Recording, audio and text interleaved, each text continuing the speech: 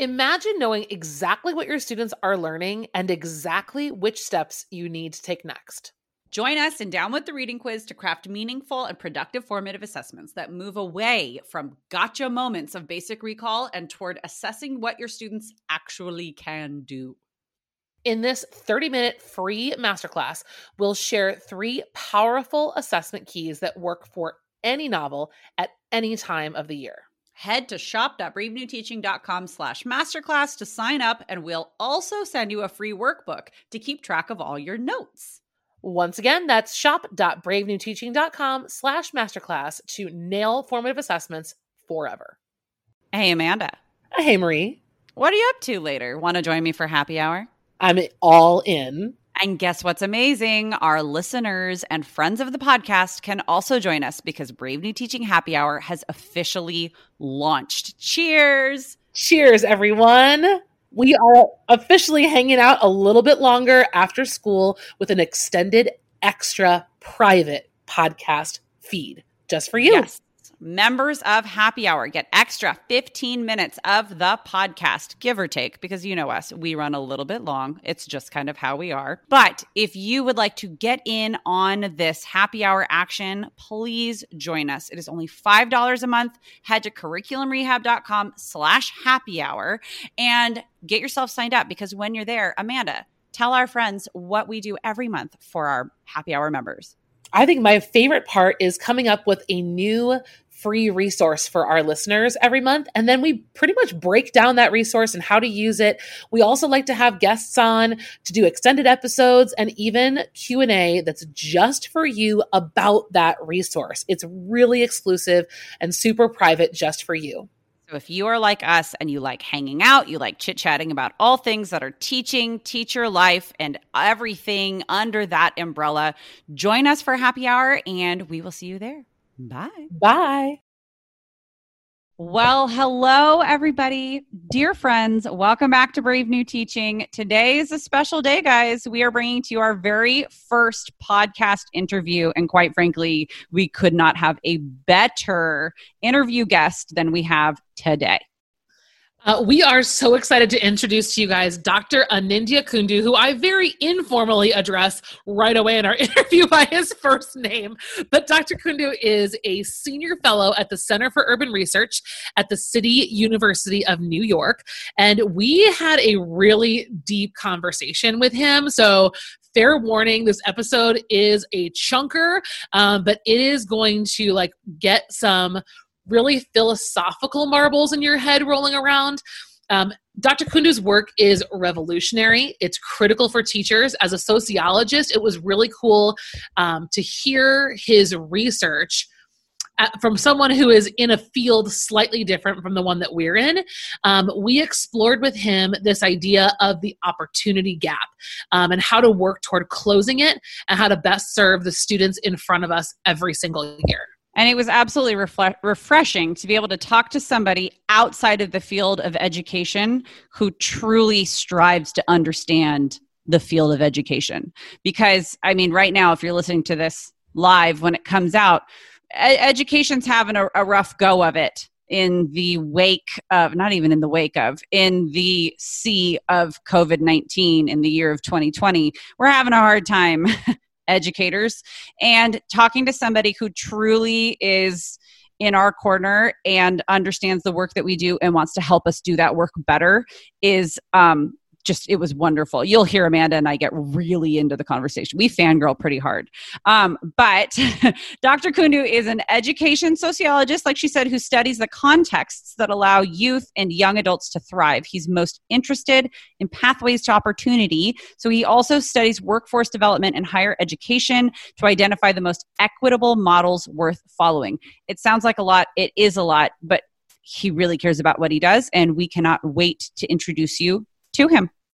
I think my favorite part of what you guys are going to hear are the case studies and individual moments that he's spent with kids, especially adolescents, and his work he's done in juvenile detention centers and looking at students who are struggling. I mean, you guys could raise your hand if you can remember a time where you've thought to yourself, I just think this kid needs to try a little harder.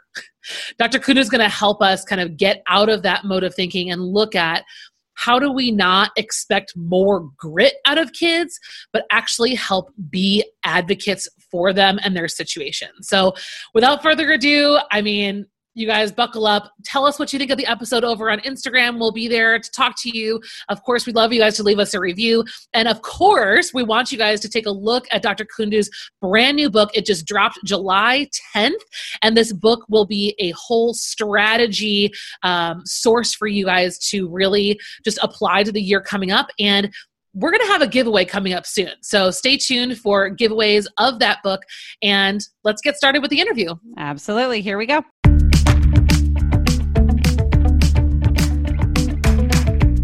You're listening to Brave New Teaching, a podcast for educators challenging the status quo.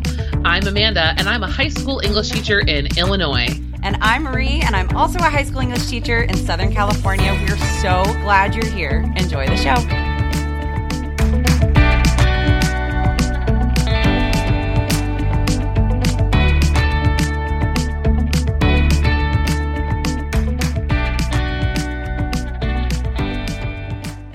Well, hey, everybody. Welcome back to the show. We are so excited that you are joining us today for our very exclusive interview. Today, we are talking with Anindya, and he is going to share with us all about Student Agency, an upcoming book, and all of the things that you guys heard about in our intro. So I'm going to get out of the way. Anindya, why don't you go ahead and introduce yourself to our listeners? Sure. Cut me off if this gets too long. Thank you so much for having me. You know, I wonder how to introduce myself, and I realize it's kind of cool to be able to say, like, I'm a sociologist because it's vague and it doesn't make much sense, but I've worked so long at getting this title. I call myself a sociologist. I tell people not to say Dr. Kundu. And, you know, my life has been involved in and around education for the last decade and a half. First of all, I grew up in Portland, Oregon, but I had a divided experience growing up. I grew up in a low-income neighborhood for some of my life, and then we moved to a lush, predominantly white suburb. And so I got to see my educational experience fully change with the resources that were now available to me. That definitely led me to be able to go to a really privileged college in Chicago. And that experience was also kind of my first reckoning with, class and racial divide, because our university, the University of Chicago, was in the south side of Chicago, one of the most, depletive resources neighborhoods in the country. And while we were in a privileged bubble, the rest of the surrounding neighborhoods did not look like our campus at all. And we had, I think UCPD, our police department, is like second after the Vatican of being one of the largest private police forces. And it was mostly to police the neighborhood and let us get away with whatever we wanted to. And so that experience led me to then get a research position with UChicago in Northwestern. My job was actually to go to the juvenile detention facility of Cook County every day and help to process incoming youth who were detained for various crimes, ages of 9 to 16 or 17. Recidivism rates were through the roof. Most kids came back 7 or 8 times before they turned 18. And I got to see firsthand, the students I call them students, the young people in front of me who are on the other side of the glass, predominantly 99% Black and brown kids, only pretty much from the south and west sides of Chicago. So in front of me, I had this manifestation of the opportunity gap, as I would call it. Came to New York to study policy. Also ended up working at the Department of Education for a little bit of time during the early days of Common Core rollout. During this time, one of my jobs was to kind of go around the different New York City boroughs and collect principal feedback about how the rollout was going. And so that was a pretty intense, I think, close to research process where, principals are very charismatic and authoritative individuals who would tell us, the DOE, that we understand the needs for accountability and higher standards, but we don't have the resources to implement them. And so that was another different kind of perspective on the opportunity gap. Took these experiences to study sociology of education, was mentored by Pedro Noguera, one of the leading scholars of urban education in the country, And towards the end of that period, I also started dialoguing with Angela Duckworth, the preeminent scholar of grit, to think about kind of how to expand on her work to include considerations for the opportunity gap. Tomorrow, I'm actually doing a Zoom book tour chat kickoff event with the two of them. The details are on my Twitter page for anyone who can make it, and I'll post it on YouTube later. But all of my work has been thinking about the opportunity gap from different perspectives, from the classroom perspective, from the school system perspective, and from a community perspective. So that's what really brings me to study education. Yeah, I'm just like, wow, that is so cool. And just so like fascinating too, because I think as classroom teachers, which we both are, we see what you are coining the opportunity gap. And I like that verbiage, especially as like an English nerd, because the way that this opportunity gap is treated and talked about, at least where I am in Southern California, is it's often called the achievement gap, which is a misnomer, and it's unfair in so many ways. Like, unfair doesn't even begin to cover the gamut of all of it, as you well know.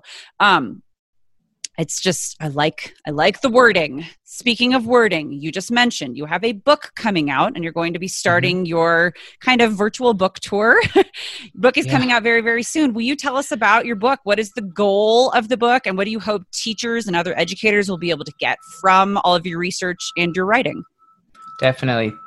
So the book, the official title is The Power of Student Agency, Expanding on Grit to Close the Opportunity Gap. So I quickly mentioned grit, but I think the grit really plays into the narrative of the achievement gap, which is to say that, our best and brightest students are the ones that consistently can get the highest test scores, can make it to the best colleges, and therefore they land the best jobs. But a broader view really sheds to light the disparities that affect students in the classroom. There's differences in teacher quality, veteran teachers versus novice teachers. Where do they teach? Kinds of access to technology, which is a big one right now. We can see that some students who are doing distance learning don't even have adequate internet access, whereas other students do. So a lot of little things add up to create the opportunity gap, which I think is both an educational problem, but it's also a broader problem related to health, social mobility, and career outcomes. So my work really thinks about what are the workarounds? There are a lot of limits in education, but I studied a very specific sample of individuals who today, by standard, considerations, are very academically and professionally successful. They work in law, finance, medicine, higher education, a lot of these like really coveted industries, but they also all grew up below the poverty line and grew up in New York. And so related to those upbringings, my sample of participants, they also experienced homelessness, food insecurity, broken families, substance abuse, gang involvement, run-ins with the law, undocumented status. The list goes on and on. And so I think it's a disservice to say that these individuals made it to where they are by their ability to pull themselves up by their bootstraps. So my research asks, how is this possible? And looking to that, and that question really tries to get underneath, what does agency mean, and how do we try to inspire and foster agency in our students? Because it was a ton of different social and cultural supports that ended up helping these individuals succeed. And my book goes in depth about what those supports are. And the hope is ideally for practitioners, for teachers, for school leaders, for policymakers to be able to be hopeful, to think that success is possible for all students, not to have a deficit perspective, but to also realize that there are collective responsibilities that are required to be able to kind of help all students reach their potential. I remember first hearing about Angela Duckworth's book and looking at grit. And I remember having conversations with colleagues and saying, well, I don't need to read this. Like, grit is just what some kids have it, some kids don't. And if you don't have it, then you can't do it. And it was like black and white. It's like over, like, that's it. And I think that the healthy mindset for teachers, I think what you're providing for teachers in your book, I haven't read it, it's not out yet. But I feel like what I'm anticipating and looking forward to are, even what I read in your introduction, just kind of these case studies, these moments, these really humanizing experiences, looking at students and individuals as individuals, and not this collective, well, you either have it or you don't kind of mentality. And I think the media and television, a lot of my students, I work at a predominantly white school, but in conversations with them, I feel like a lot of my students are familiar with the success narratives of these populations. And especially, we take, there's the Michael Jordan and Chicago Bulls. There's is it Netflix? I don't know the series. It's ESPN. Yeah. It is on ESPN. Yeah. Like series like these that are that highlight the exceptional members of society who have done that, who have, pulled themselves up from the surface. That's what it looks like. So I think it'll be really helpful for teachers to help them understand, and then help their students understand that just because there are these highlight scenarios doesn't mean that everyone else should just be able to do that if they work hard enough. Right. And I really like the words that you use to make that point. In my book, I really try to make the point that my sample of individuals who I profile, there's 50 of them, 25 men and 25 women, talking about their upbringings and their experiences in and out of schools, both good and bad. And I make the case that we should consider people like that to be exceptional, their ability to really make it out of their limit situations, but they're not exceptions. Because if we think of them as exceptions, then we are furthering that narrative of some kids have grit, some don't. Therefore, we don't have that much of a responsibility to help those that don't have grit. Student A is succeeding if they have grit. That means student B must be lazy. But in fact, it requires a slightly broader perspective. And so I think that reframing is really necessary. And ideally, it can be empowering to teachers too, because I think the not those kids kind of mantra, it's kind of a defeatist attitude, which is not the reason anyone really gets into education. You should hope not, right? Well, I really hope not. And I think you just hit the nail on the head that in order to foster a sense of agency in our students, we as educators need to have that agency first. Like, we need to be able to see that our impact is possible, or we have, what am I trying to say? We have a possibility for impact that is positive and that is productive on every student that comes into our classroom. And it's whether or not we grasp that agency on our own and we find those strategies and we have those conversations. It's a big mindset shift to not just say, well, I'm really only going to impact the kids that like me, that get me, that, right? It's a very me-centered approach, where really, if we're taking something that's student-centered and helping students find their grit, if that's the word that we're going to use, we need to have our own agency and have our own motivation and see that we are empowered, like you said, to be able to do that. And teaching is a really beat you down kind of Definitely. It can be anyways. And you're talking to two classroom teachers who love our jobs, and I am stinking exhausted, and I can't wait to get back in the classroom, but I'm also super not looking forward to it at the same time. It's this duality of, I'm just so tired, but I can't wait to do the work with kids, but I don't know if I'm going to be able to do it. And so finding that agency and seeing the examples like you're talking about that are exceptional, but not exceptions, because we are all human beings in this one society here. Yeah.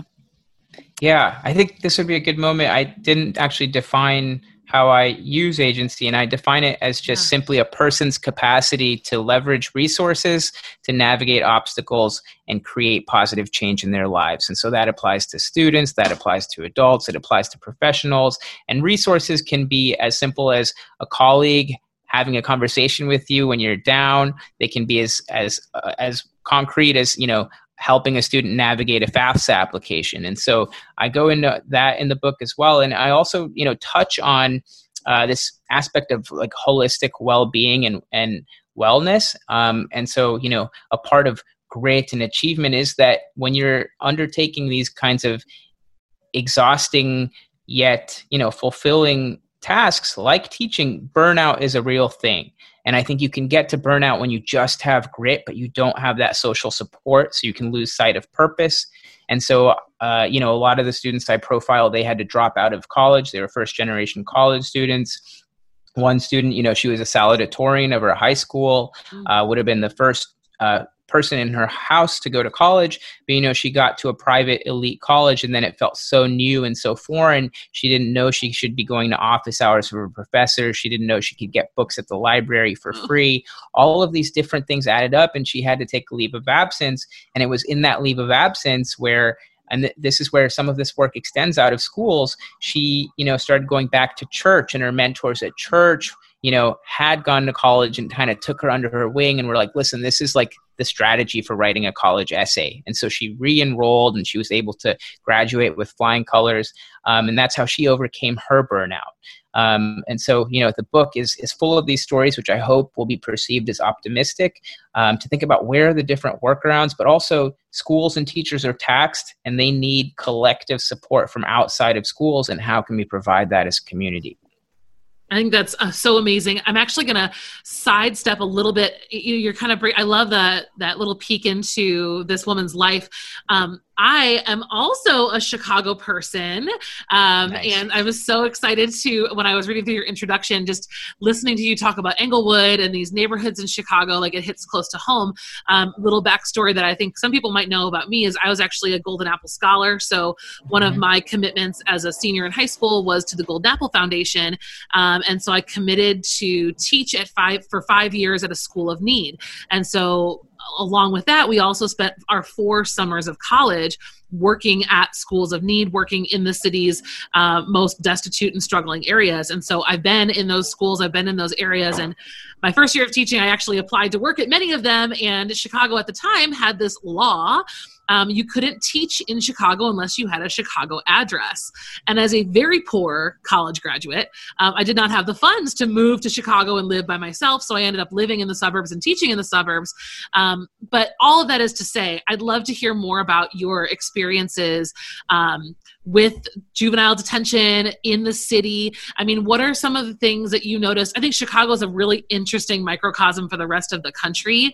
The racial disparity, the economic disparity that you're describing is so visceral in Chicago. I mean, what are some of the things that you noticed about the people, the kids that you worked with, the problems, things that inspired you? Where were you with all that? Sure. I have a deep love of Chicago, and as anyone else who does, it comes with an acknowledgement of its problems. Yes. It really is a tale of two cities. You have, the South and West Side, which are, way lower income and resourced than the other neighborhoods that are closer to the lake or more north.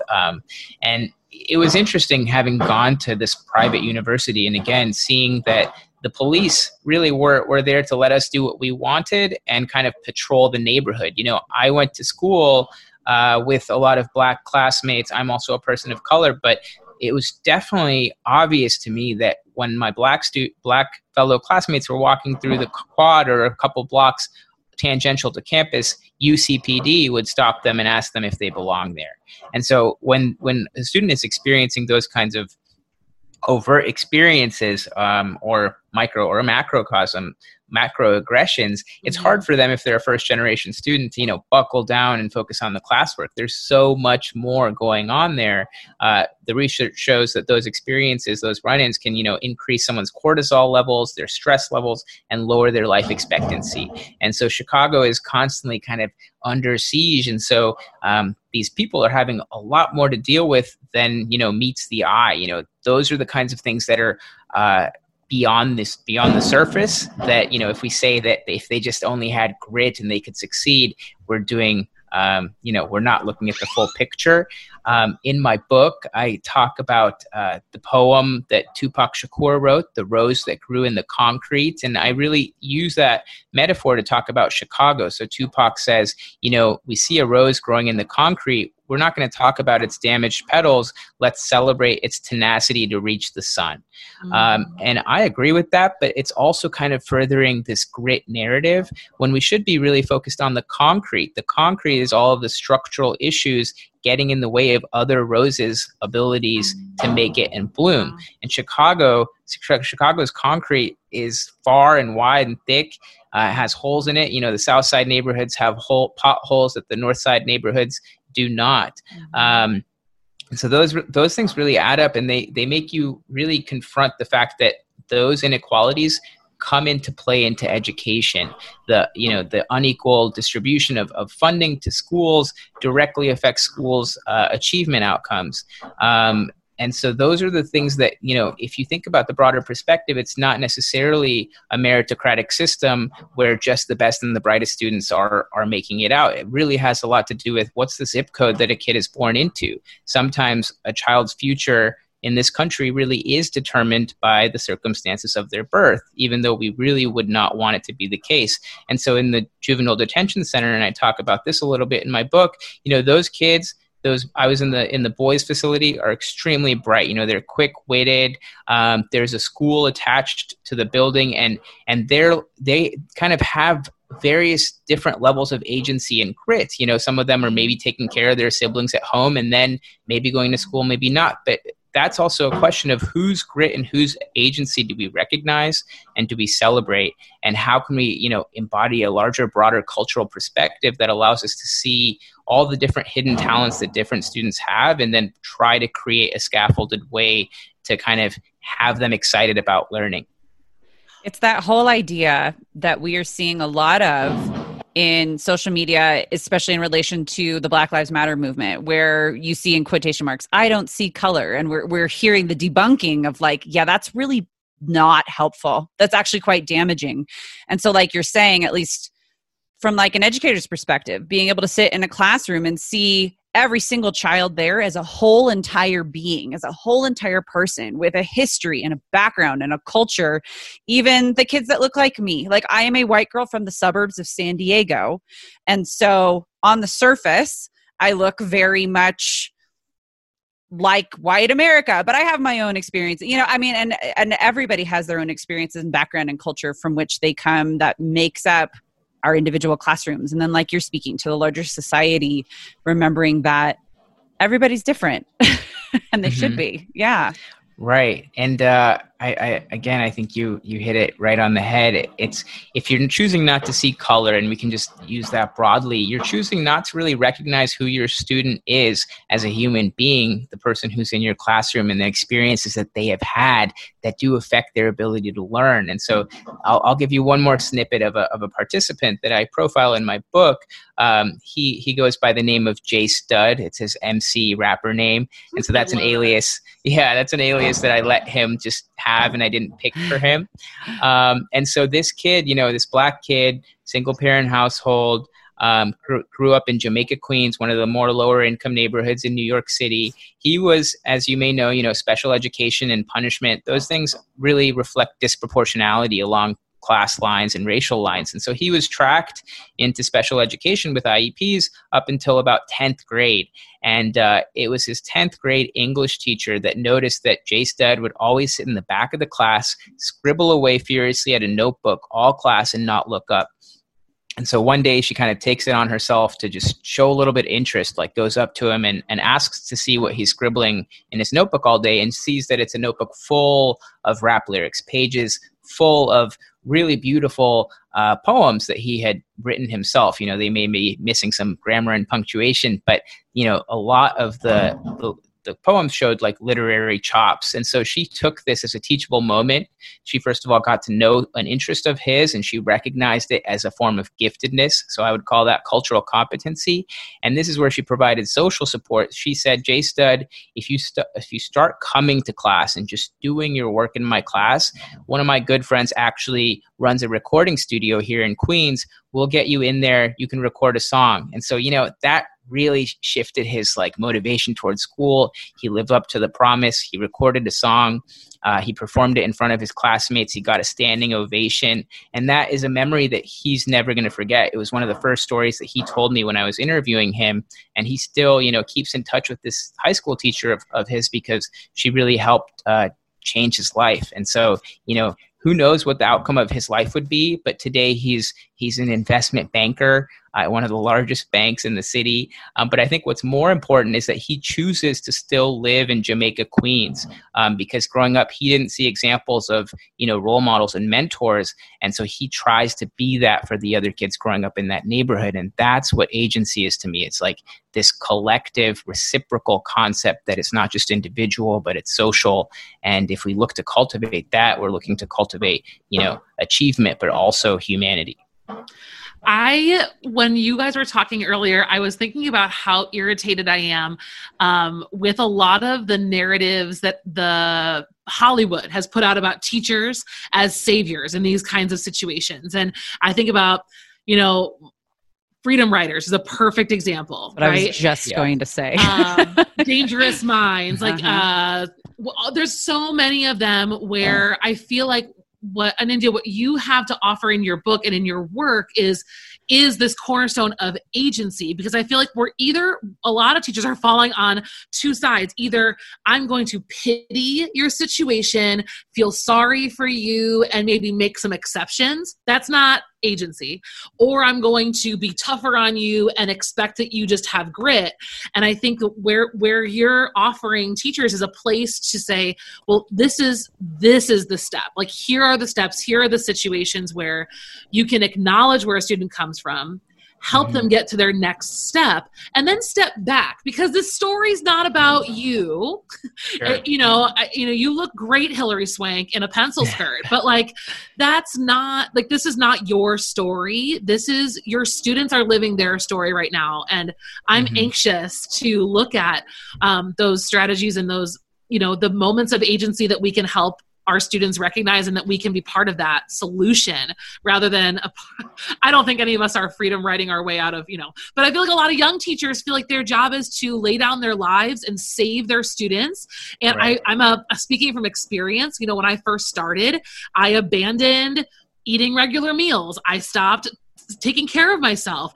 In my first 3 years of teaching, I probably put on 70 pounds. I'm not even kidding. It was, and I really thought I was doing what was best for kids by doing everything for my kids. And I worked at a very struggling school. My kids were around 80% Latino, and their parents were working third shift factory jobs. And so they really needed a lot of help. And I just decided that I was the one to do that. And I really hope that teachers listening are going to grab your book, are going to read about this and understand that while that might be, again, we keep talking about intentions. My intentions were definitely good, but they did not help, because as soon as I stepped back and that student went on to the next teacher, guess what happened? Game over. They fell right back into those same patterns again. So right. I personally am very excited. I think you're going to help a lot of people who, again, have good intentions but don't know how to help their students navigate that world.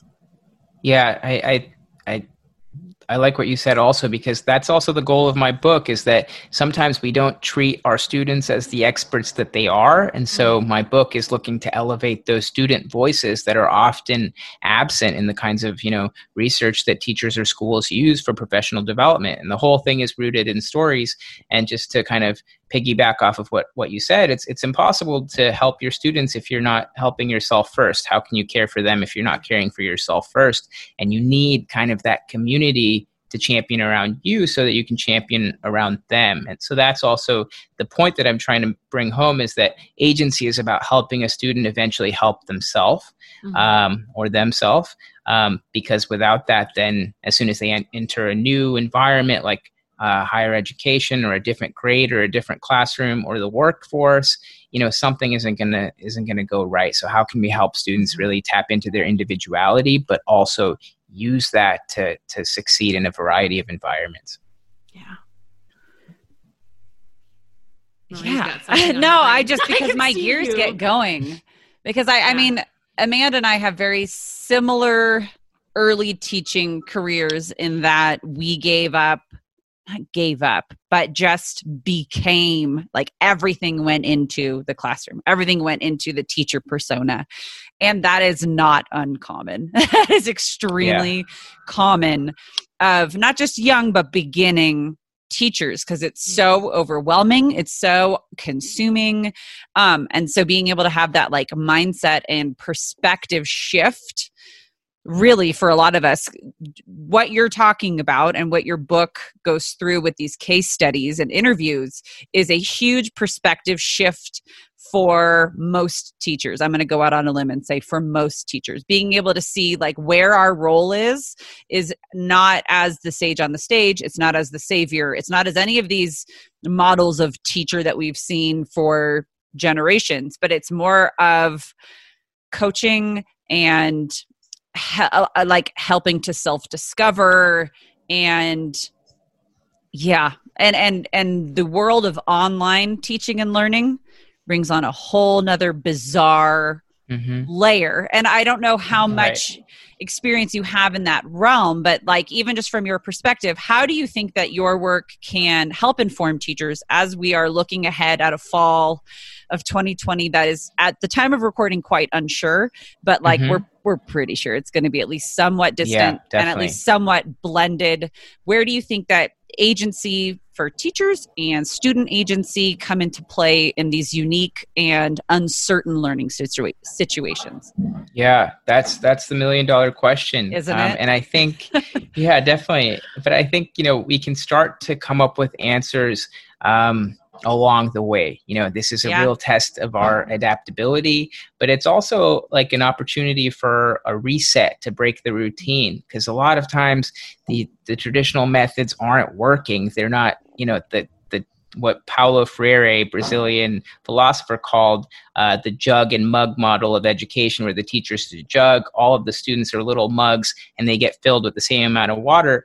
That doesn't always work. And if anything, what that does is perpetuate the kinds of systems that we see on a broader scale. And so I think the first thing is to kind of, it's tough every day in quarantine or what are you is a challenge mentally, but there's something to acknowledge here about an opportunity for trying new things and getting creative. I think, another word of the day right now is personalized learning, but this is a real opportunity for teachers to practice variations of personalized learning. For me, personalized learning is twofold. The first is kind of meeting students where they are as far as challenges go and scaffolding their ability to, master something and move on to the next one, which is tough when you're teaching a group of students to be able to individualize that kind of process. But it's really important so that each student is kind of treated the way that they need and they're not individual mugs. And the other part of personalized learning, I think, is the one that we can really capitalize on in this moment. It's the interest piece, because that's what makes learning personal to students. Is when a student is interested in something, how do we allow them to see that their interest is beneficial to the broader perspective of who they are and what they can potentially be? And so right now is the opportunity for us to, allow students to experience and view the world as their classroom. What are the questions that you're interested in asking? Maybe come up with projects for students to, ask questions on their own and then go explore, within means and realms of social distance etiquette. But, I think we can come up with more discovery-based activities and lessons for students, allow them to hopefully, if the technology complies, to collaborate with each other, to work together, to demonstrate both a little bit of their autonomy, to set goals for themselves and check in on their goals, be a little bit more flexible about, assessment, but also broadly refer to assessment by means of, universal design principles, by blended learning principles, by social emotional learning principles. I do understand that teachers have real metrics that they need to hit, which affect, the operations of a school. But when you can kind of flex the limits a little bit, the students will end up benefiting from that. And so I think that is a part of the moment right now that we can consider. We have the opportunity to kind of push beyond the classroom walls because we're forced outside of them. Do you hear that, brave new teachers? You have permission outside of Marie and I to push your boundaries and challenge the status quo. Well, I feel so valid. I feel so heard. Anindya, thank you. Well, and I think I Definitely. needed that personally. You are heard. I needed that personally because I'm feeling pretty burnout. It's summer and I'm feeling burnout. So like that sounds a little silly, right? But Makes sense.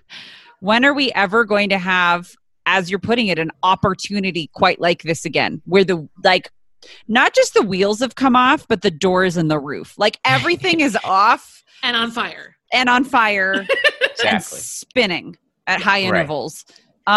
When are we? And there are so many teachable moments. Like the students Absolutely. and the young people are having their own experience in this time. So how can we again elevate their voices to kind of talk about what they're experiencing? Because what's interesting is like while a lot of us adults are trying to be adaptable and do these Zoom meetings and everything, who knows what the future is going to look like for them? It might look a lot more like this. So we should, that's why we should celebrate the moment. And allowing them to have their voices takes the pressure off of us. We don't have to know Right. everything because, oh my gosh, no one does. No one ever really does know everything. But now it's more apparent than ever. So I think that for teachers is one of the hardest things in the world is to go with the flow. It is very difficult when you are a planner and you're ready and you've got all your strategies, and the most novice to the most veteran classroom teacher, one of the hardest things is just flowing with the situation because we're Right. used to wearing so many hats and managing so many things at once that we have our own styles and what have you. But like you're saying, seeing this opportunity and seizing this opportunity to raise student voices and to let them see their own importance and their own agency in their own education and lives is like, the time is now, everyone. And I'm saying that mostly to myself, if anybody else wants to listen, but that's Marie, the time is now. Definitely. Well, we are at our very last question for you. I mean, I'm sure I would love to talk to you again. We should do a Same part here. B another time. This has been Sure. delightful. We should do another one after we've read the book. That would be great. Okay. Yeah. Because we are all doing a bunch of hypotheticals now. But at this point, I think I'd really love to hear from you, Nindya. This is again, I love hearing from you because you're not a teacher. And so I think it's so useful for us to remember that there are other people, first of all. No, Because I don't know. teachers about are very good at No, I'm just thinking kidding. that everyone. Well, I was personally going to say too, like take some of what I say with a grain of salt because I'm not in the it's classroom. all truth. It's all No, truth. but here's a big difference that I will say and I'm going to totally cut everybody off. Talking to you as a non-teacher, like talking to two classroom teachers, there are two ways that non-teachers will talk to us. It's that they know everything because they were once a student, or it's with great empathy because they see what it is to be an educator, and you are the latter. So thank you. Oh, thank you. It's been lovely. What would you tell? I want to know, like, what would your number one piece of advice be for a brand new teacher starting this school year? Like, what would you tell this person from, not necessarily from a COVID standpoint or distance learning standpoint, but Sure. from your work? What would you tell a new teacher, and what would you tell a veteran teacher starting August, September 2020 to think about? Definitely. So for new teachers, I'm so impressed by teachers, and I want to make the point that being able to change one student's life, even if it's like that week or that month or, their whole life, is systems change, so no matter what, like teachers, everything they do is systems change. Every little practice that they can employ, allowing their students to be themselves. And so the advice would be to, as best as you can, get to know your students as individuals, get to know who they are, where they come from, what matters to them, like their basic humanity. And, I use cultural competency lightly in my book, but there are easy ways to do this, and there are non-genuine ways to do this. And so one student who I profile in the book, his story always comes up to me. He was homeless growing up in New York. He slept in subways with his mom. And then he got his aunt, who lived in Edison, New Jersey, a much cushier suburb, kind of took him in. And, that experience obviously changed the structures in his life and really put him on another path. But one of the memories that he remembers is in middle school, he had a teacher who, anytime something about Hispanic culture came up, would call on him specifically to see if he had an opinion on the topic.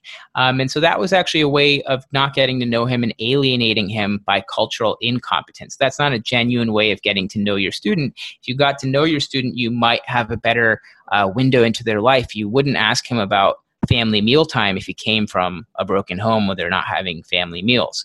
And so there are ways to do this where it's just like get to know your students' interests, and then, you can figure out what is the right moment to call on my student and let them shine. And so I think it really just comes from a place of humility and just, appreciating who these young people are. With vets, it's a little tougher, but I think we kind of touched on it. I think it would just say, consider each moment to be a teachable moment, and for yourself also a learning moment. Challenge your preconceived notions. Right now we're being forced to do that, but this is a moment to try to, exercise flexibility. And for those teachers who are very rightfully so feeling exhausted and burnt out, the advice for me from a mental health and wellness perspective is take care of yourself too. Remember do what it takes for you to remember the passion behind teaching, why you enjoy doing it, and fulfill, the part of your soul that needs to be fed so that comes off in your teaching. When you're an excited teacher, you're going to get excited students, which is why, I think that's the piece of grit that is missing, the context specific part. A student will show grit in a classroom where they enjoy the teacher's company, and they won't in another because they don't. And so those are the kinds of environments that, we can create if we have the right headspace. So, mind your own mental health, and then just push the limits of your own creativity and flexibility. And that actually reminds me, when we were having this conversation, my own story is that my 8th grade teacher, who I didn't have any personal, connection with or affinity towards, we had to do a lesson in her class where my humanities teacher, she had us do a how-to speech in front of the whole class. And I was a really shy brown kid in a new environment. And for some reason, I got in my head that I was going to do how to procrastinate and get away with it.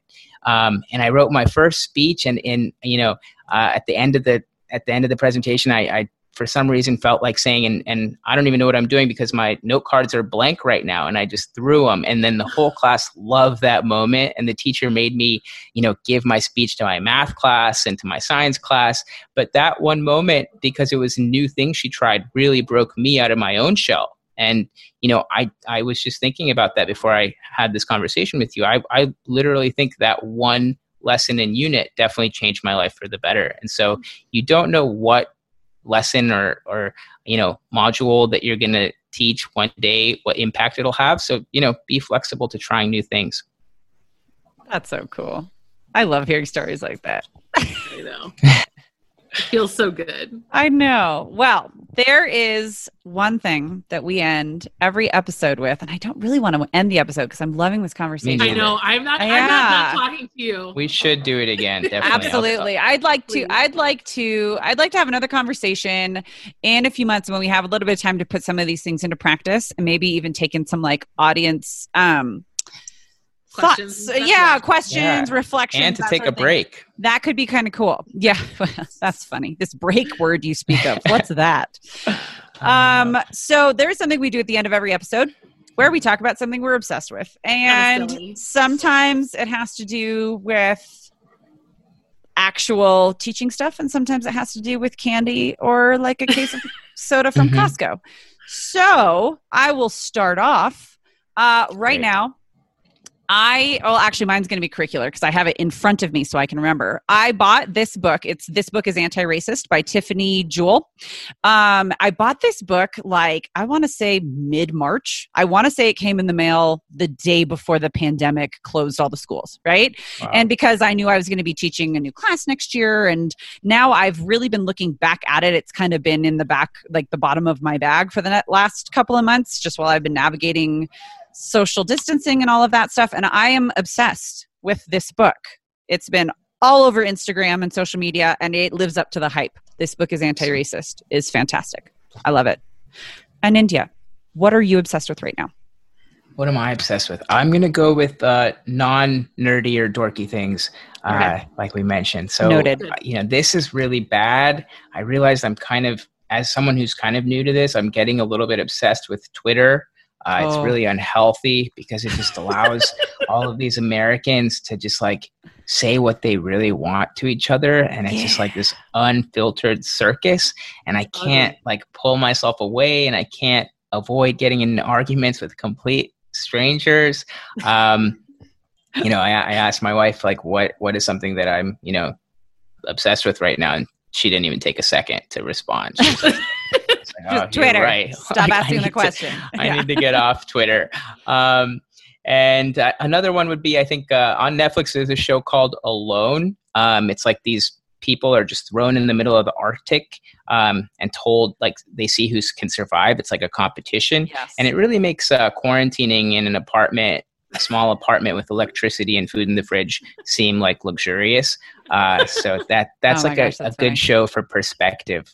So My those husband are is my two right obsessed now. with that show right now. Oh, okay. He keeps telling me Cool. about these episodes and the guy, and then the one woman lost too much weight, so she had to be removed. And Oh, I'm man. like, uh-huh. Yeah. That's funny. Amanda, what are you There's obsessed with right something now? there about teaching and learning, but I'm not Yeah, sure right. yet. Something. There always is. I would say right now I am obsessed. Well, I've already been obsessed with Everything Bagels. They're my favorite Nice. food group. That alone. But I have now discovered Everything Bagel seasoning in a jar. So I am now seasoning everything with Everything Bagel seasoning, and it's been incredibly joyous because now I don't have to have a bagel. I've made it on chicken. I've made it on, I've done like a pizza, like the Pillsbury pizza dough wrapped around a hot dog and cheese for my children, a little seasoning on top, feeling fancy, but mostly like that savory, salty. I just can't even, Yeah. I can't even. My I have a son loves jar it. of it myself. Oh, it's So good, delicious. right? It's so It's- good. I put it on eggs. Yeah. Oh yeah. So good. I don't even know what's in it. I Little don't think I plug. want to know. Yeah. I just want to eat it. Yeah. You got to get them as a sponsor. I have the Aldi Brought to you brand. by Trader Joe's Everything Bagel Seasoning. Yes. Uh, I love Trader Joe's. I as a miss sponsor. Trader Joe's. I haven't been to Trader Joe's in 2 months. Teachers are down with Trader Joe's. That's Yeah, Yeah. I love me some snacks. For sure. Well, before we go Right on on a whole time. nother snack agency tangent, we are running out of time here. So will you please tell our fun listeners where they can find you and connect with you and get their hands on your book? Sure, I'd love to. So I think what's most important is for people to be able to know how to spell my name. So last name is Kundu. First name is Anindya, Anindya. I forgot what my Twitter handle is right now because I changed it yesterday. So I think it's Kundu PhD. That's my Twitter handle. We'll think. make sure that the correct link is in our show It'll be in notes. the Sure. show notes, yeah. But my website is anindyakundu.com. I've done 2 TED Talks on expanding our notion of grit. That's one, and one on the opportunity gap. And also on my website, I have a ton of free resources and articles about teaching and learning and inspiring and fostering agency that I think could be helpful. The book is called The Power of Student Agency, and you can pre-order it now. And I think that's a good place for people to start. Okay, that sounds great. Thank you so much for coming on the Thank you podcast both. today. This has been delightful. It was a pleasure. It was so lovely to meet you guys. You Thank you so much. too. We will talk to you very soon.